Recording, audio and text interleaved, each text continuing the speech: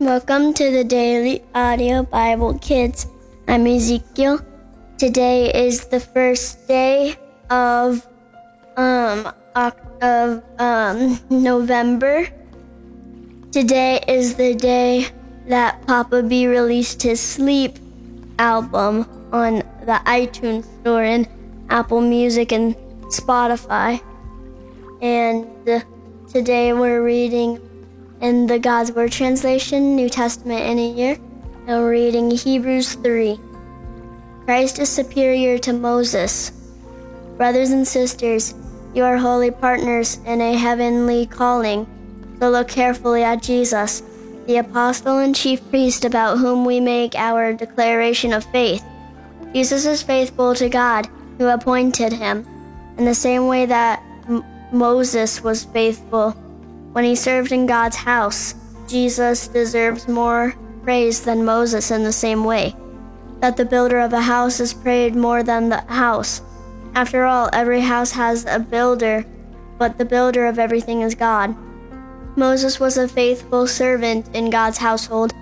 He told the people that God would say in the future, but Christ is a faithful son in charge of God's household. We are his household. If we continue to have courage and be proud of the confidence we have, as the Holy Spirit says, if you hear God speak today, don't be stubborn. Don't be stubborn like those who rebelled and tested me in the desert. That is where your ancestors tested me, although you have seen what I have done for 40 years. That is why I was angry with those people. So I said, their hearts continue to stray, and they have not learned my ways. So I angrily took a solemn oath so that they would never enter the place of rest. Be careful, brothers and sisters, that none of you ever develop a wicked, unbelieving heart that turns away from the living God. Encourage each other every day while you have the opportunity. If you do this, none of you will be deceived by a sin and become stubborn. After all, we will remain Christ's partners only if we continue to hold on to our original confidence until the end. Scripture says, if you hear God speak today, don't be stubborn. Don't be stubborn like those who rebelled. Who heard God and rebelled? All those whom Moses led out of Egypt rebelled. With whom was God angry for 40 years?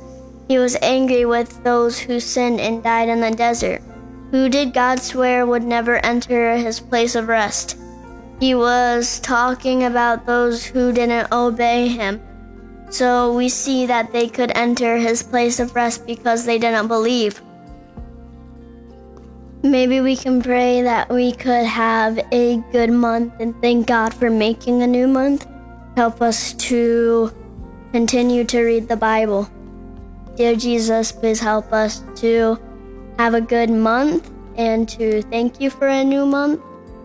Help us to make right choices in this month and to stay focused on the Bible and to listen to it. In Jesus' name, Amen. Well, that's it for today. I'm Ezekiel, and I'll be back tomorrow. Bye!